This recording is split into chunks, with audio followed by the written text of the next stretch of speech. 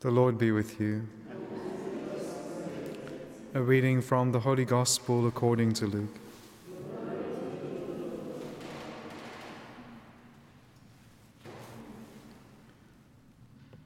While Jesus was speaking, a Pharisee asked him to dine with him.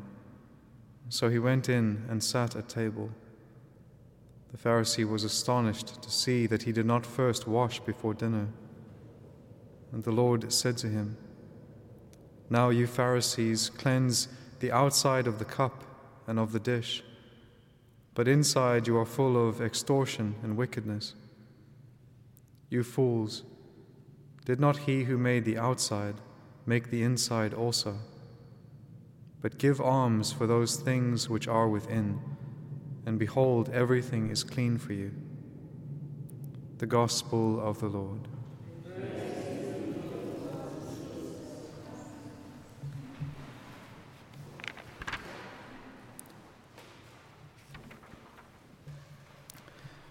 In Matthew's account of this scene, this is one of the woes that the Lord throws out against the Pharisees in its final attempt almost to convert their hardened hearts.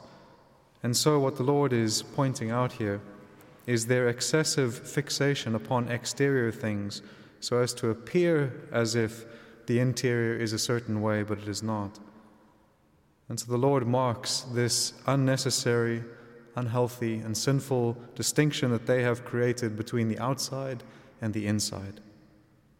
A Christian life is an all-permeating life, a life that begins from our union with God within us and then is manifest exteriorly. What the Pharisees are doing is working from the outside and in, and that never works. To give the appearance of something in the hopes that the interior might change. What is required is that complete conversion to God and the living out of the virtues. St. Paul, in the first letter for today to the Galatians, speaks so beautifully, as he always does, but especially here, about the virtues. For through the Spirit, he says, which is the life of the Christian, the love of God that lives within us when we have grace within us and we become temples of the Holy Spirit. For through the Spirit, by faith, we wait for the hope of righteousness. For in Christ Jesus neither circumcision nor uncircumcision is of any avail, but faith working through love. In those two sentences, he summarizes the operation of the theological virtues in the soul: faith, hope, and love. The love without which none of them mean anything. If I have the faith so as to move mountains, but have not love, I am nothing. Love is the beautiful virtue that unites all of the other virtues, makes them in a very real sense meritorious and godlike, gives to our actions the very love of God, animates us from within with the very same love that God acts with, the God who is love. And so this exterior fixation that the Pharisees have, the way in which they present themselves, which is completely contrary to the reality of their interior, which they continue happily doing until the one who is able to judge the heart and look into the interior sits with them. And they look at the Lord and they judge him superficially. They judge him only as far as their eyes can see. But the Lord who looks into the heart, he turns and he judges truly. He sees beyond the exterior hypocrisy. He sees beyond the mask that they have put up. He sees into the reasons and motivations of their hearts, that they are full of extortion and wickedness. But in his mercy, he is always calling them to conversion.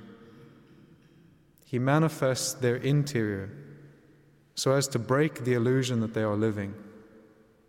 He manifests what goes on, if you will, behind the curtain, so that they might give up the exterior activities, or at least perform them for the right intention, that they might turn to the Lord, receive his grace, be filled with his Holy Spirit, and then be animated by the love of God. What the Lord gives here as the last exhortation to them is the importance of giving alms, the giving of alms which goes beyond tithing or anything else. It is when we take from our excess and we give to those who lack. That can be monetary, that can be in any way, but it is basically the fulfillment of the corporal and spiritual works of mercy. When we give alms, give of what we have in abundance to those who do not. In this way we imitate God very beautifully, the God who takes from his abundance, who overflows in love and pours it out upon those of us, all of us, who do not have, who without him are poor in spirit, poor indeed. And it is this imitation of God's loving abundance, his loving activity, that is truly what makes us Christian.